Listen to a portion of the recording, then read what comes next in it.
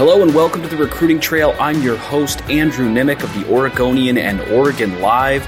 It's our first ever emergency edition of the Recruiting Trail because Trejon Williams, the Jefferson four-star safety, the nation's number 9 safety, the Adidas All-American selection, committed to the Oregon Ducks today. A monster commitment. Trejon becomes the highest rated commitment in the class of 2022. What does it mean for the class? What does it mean for Oregon as a whole? What does it mean for the state of Oregon in terms of high school recruiting? We will get to all of that in this emergency edition of the Recruiting Trail, but I am feeling emergency podcasty today. I don't know if that's obviously not a word, but the 49ers, my 49ers, trade up to the number 3 pick, likely to draft a quarterback. We've been burdened with an unhealthy, inconsistent Jimmy G for the past couple years. So in the spirit of 49er fandom and the emergency podcast going out all over the Bay Area, I feel like we have to do one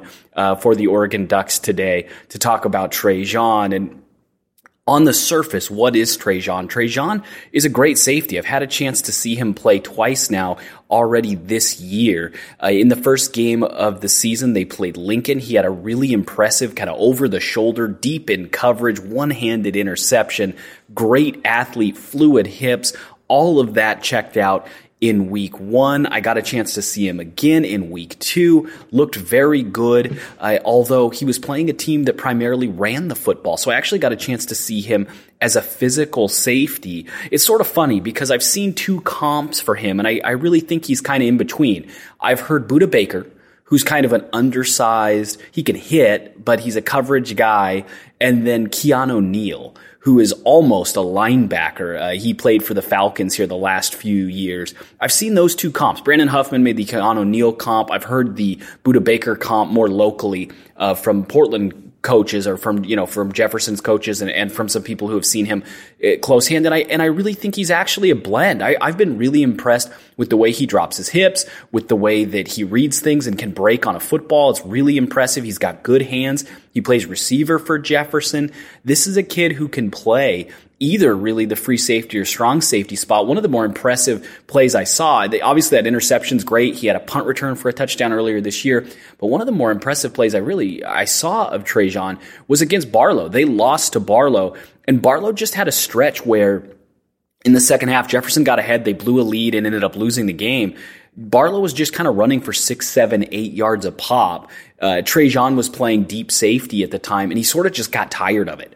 And they got another first down, another key first down in the second half on a 3rd and short. And so on 1st and 10, Trejon had enough. And you see him clearly pre-snap. He knows he's coming full speed downhill, and he just obliterated Barlow's bigger back. He's probably 5'11", 6 foot, 235, 240 pounds, almost a fullback looking kid, and just flat backed him for a 1-yard loss. And you go, okay, this is a different kind of kid, not just coverage. He can hit you. He's really talented. He pairs nicely with Landon Hullaby, the Texas 4-star safety already committed to Oregon. And it's an interesting commitment in the sense that I think a lot of people thought Trejon was a done deal from day one, that as soon as Oregon offered, he was done and it was over. And I think that's likely. I think no matter what would have happened, it would have been likely that Trejon Williams would have ended up in an Oregon uniform based on, in part, his connection to Don Johnson Jr., formerly the coach at Jefferson High School, formerly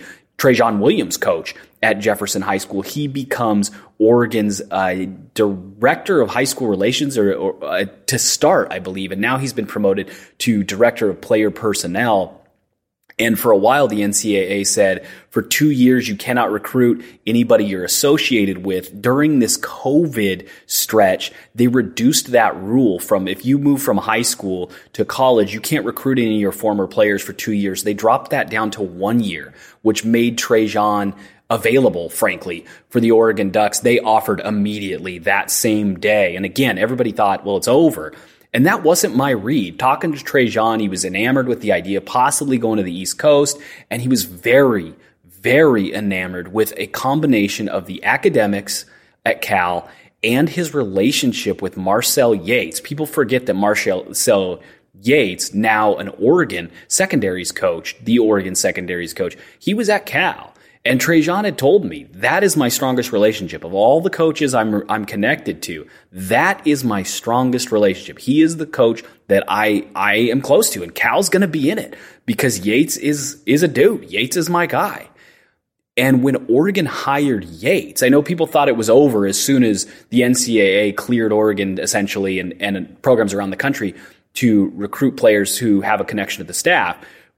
But the real icing on the cake, the real seal the deal moment was when Oregon hired Yates. It was signed, sealed, delivered essentially right then and there. Trejon, no question, was going to be a Duck.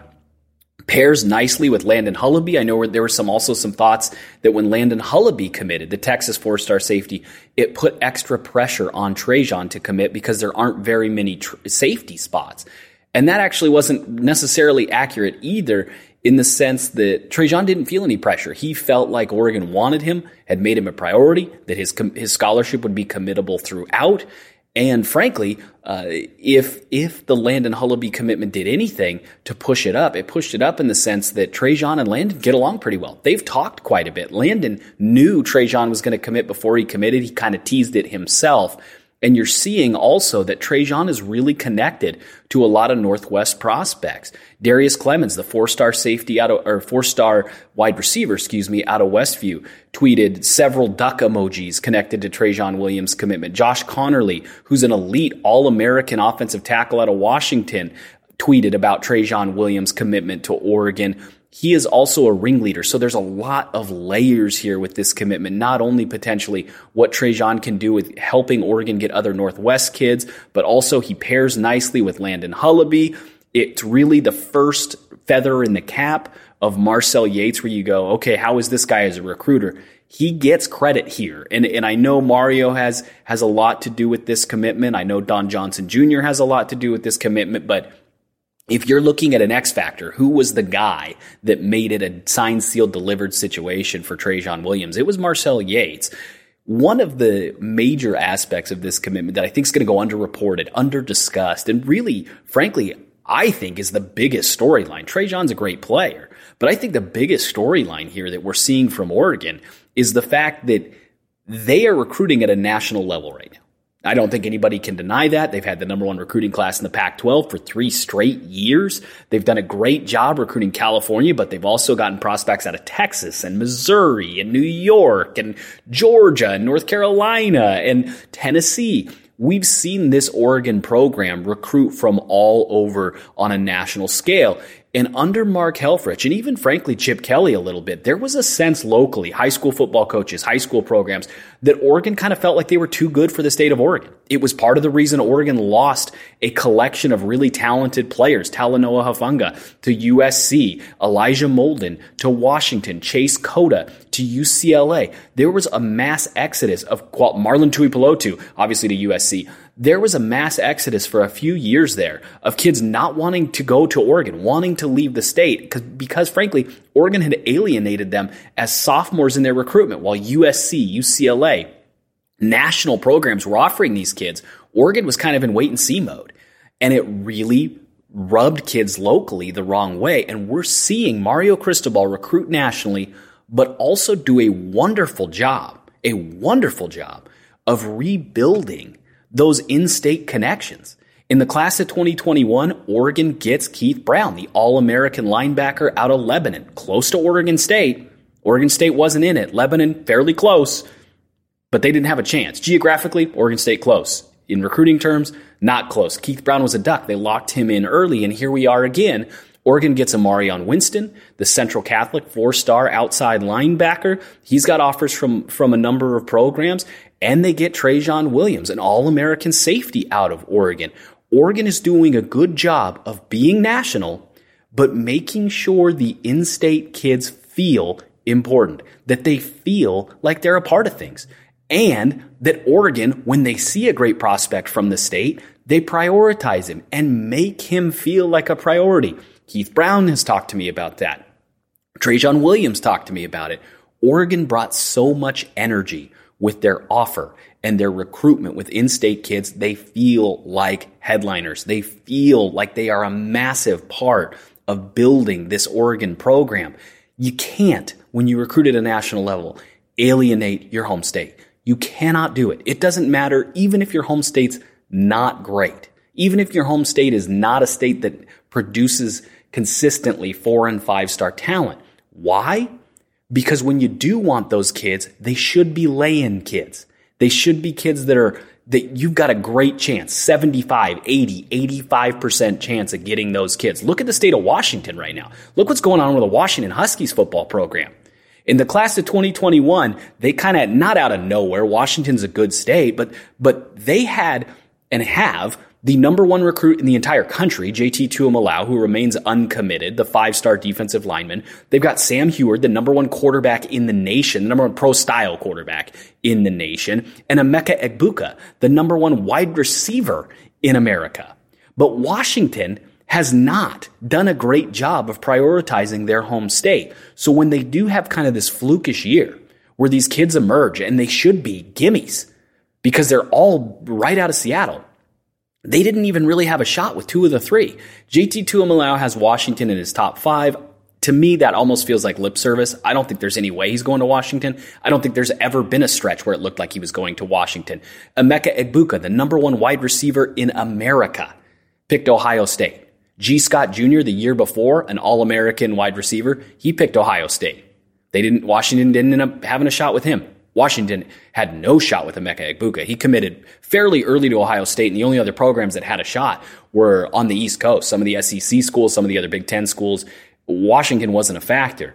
And again, JT Tuimalau uncommitted, but it doesn't look like Washington has a shot. When you alienate your home state, if your home state isn't California or Texas or Florida or Ohio or Pennsylvania, and you alienate those kids, when you do have that class that sprouts up, like the state of Oregon did, frankly, a few years ago with Talanoa and Chase and Elijah Molden, when you have a section, a year where it sprouts up and you've got kids you want, you better have invested in the infrastructure in your state.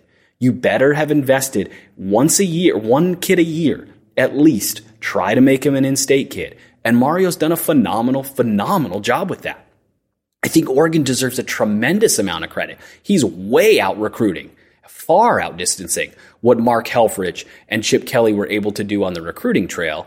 And he hasn't alienated the in-state kids. He's made them a priority and repaired the damage done in the state of Oregon. I think you could make a strong argument that as much as Oregon State does a good job of recruiting in-state talent, bringing them in via preferred walk-on, bringing them in via scholarship offers, that Oregon has done almost as good a job, and they only take 1 a year. It's wildly commendable. It's the kind of thing that really truly separates elite recruiting from very, very solid recruiting.